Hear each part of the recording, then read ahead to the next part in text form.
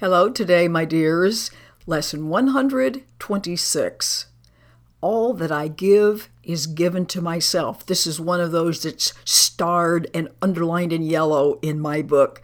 My book is so old, it's taped together with electrical tape, so it won't fall apart. I have other books, but I like my first one best. So this is this central idea that keeps being presented to us over and over. So it begins. Today's idea, which is totally alien to the ego and the thinking of the world, is crucial to the thought reversal that this course is trying to bring to us. If you believe this statement, there would be no problem in complete forgiveness, certainty of goal, and sure direction. You would understand the means by which salvation, which is coming back home, coming awake, comes to you, and you would not hesitate to use it now. So now let's look at what you do believe in place of this idea. It seems to you that other people are apart from you and able to behave in whatever way they want to, and it has no bearing on you or your thoughts, nor do your thoughts have any bearing on theirs. So your attitudes have no effect on them, and their appeals for help don't in any way relate to you or yours. You further think that they can sin. They can be awful, whatever that means to you. It doesn't have anything to do with your perception of you. You can judge their sin and yet remain apart from any condemnation and remain at peace. When we forgive, now that's in quotes, a sin, that's pardoning, that has nothing to do with anything. You believe there's no gain to you directly. You just give charity to one unworthy, just to point out that you're better, on a higher plane than he whom you forgive. He's not earned your charitable tolerance, which you bestow on one unworthy of the gift, because his sins have lowered him beneath a true equality with you. He doesn't have any claim on your forgiveness. It's just a gift that you hold out to him, but hardly to yourself. This has nothing to do with you. Thus is forgiveness basically unsound. A charitable whim, perhaps, benevolent, yet undeserved. Remember, they're the wrong ones. A gift bestowed at times and at other times withheld. Unmerited, withholding it is just, nor is it fair that you should suffer when it's withheld. We don't even put those dots together. The sin that you forgive is not yours. Someone else, someone apart from you committed it. And if you're gracious to him by giving what he does not deserve, letting him off the hook, the gift is no more yours than was his sin. Nothing about what you do or nothing about what he did has anything to do with you at all. Oh dear. If this were true, forgiveness would have no grounds on which to rest dependably insured. It would be an eccentricity in which you sometimes choose to give indulgently an undeserved reprieve. And it absolutely remains your right not to let the sinner escape justified repayment for his sin. Do you think the Lord of heaven would allow the world's salvation to depend on this? Would not his care be small indeed if this salvation of this coming back home rested on a whim? Well, sometimes you'll be forgiven and sometimes not. You do not understand forgiveness. You just see it as a check upon overt attack. Has nothing to do with correction in your mind.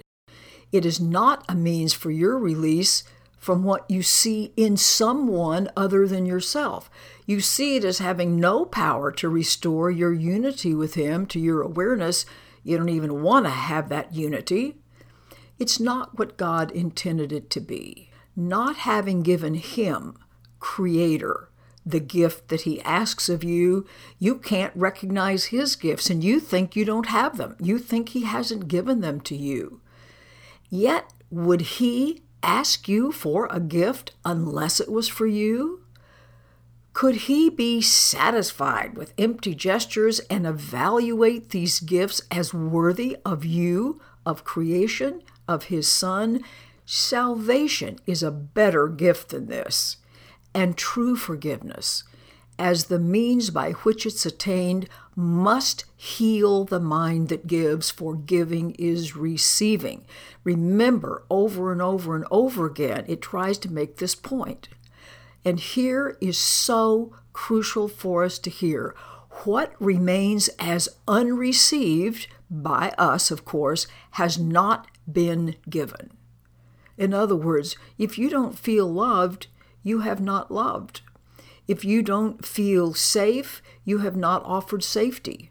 In other words, anything you're not experiencing, if you haven't offered peace, if you don't experience peace, you have not offered that passionately to others like I really want them to experience peace. So remember, anything that we don't feel we have as our experience, we have not given. Because what has been given is always, always received, and not in some vague, unrecognizable form where we think, well, maybe I received that, but I don't know. Who knows?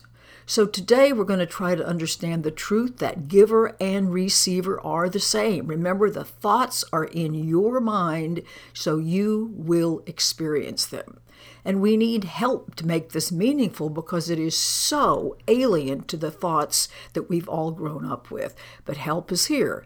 So give him, capital H, your faith today. Ask for help that he shares your practice, because if you can only catch a tiny glimpse of the release that lies in this idea, this is a day of glory for you and for the world. So now it's going to ask us to practice twice a day for 15 minutes to try to grasp today's idea, this idea that what we think is what occurs to us. It's the thought by which forgiveness takes its proper place in the priority list. It needs to be first in the priority list. It is so crucial to our well-being. It's the thought that releases the mind from every bar to what forgiveness means and lets you realize its worth. It's the get out of prison. It's the get out of jail free card. So in silence, close your eyes upon this world that has no clue about what forgiveness means, and seek sanctuary in that quiet place where, now listen to this, thoughts are changed and false beliefs laid by. Reprogramming of your mind can take place about this absolutely crucial idea. So keep repeating today's idea and ask for help in understanding what it really means, because it's so important. Be willing to be taught. Be glad to hear this voice of truth and healing speak, and you'll understand these words he speaks and recognize they're your words. You actually already know this.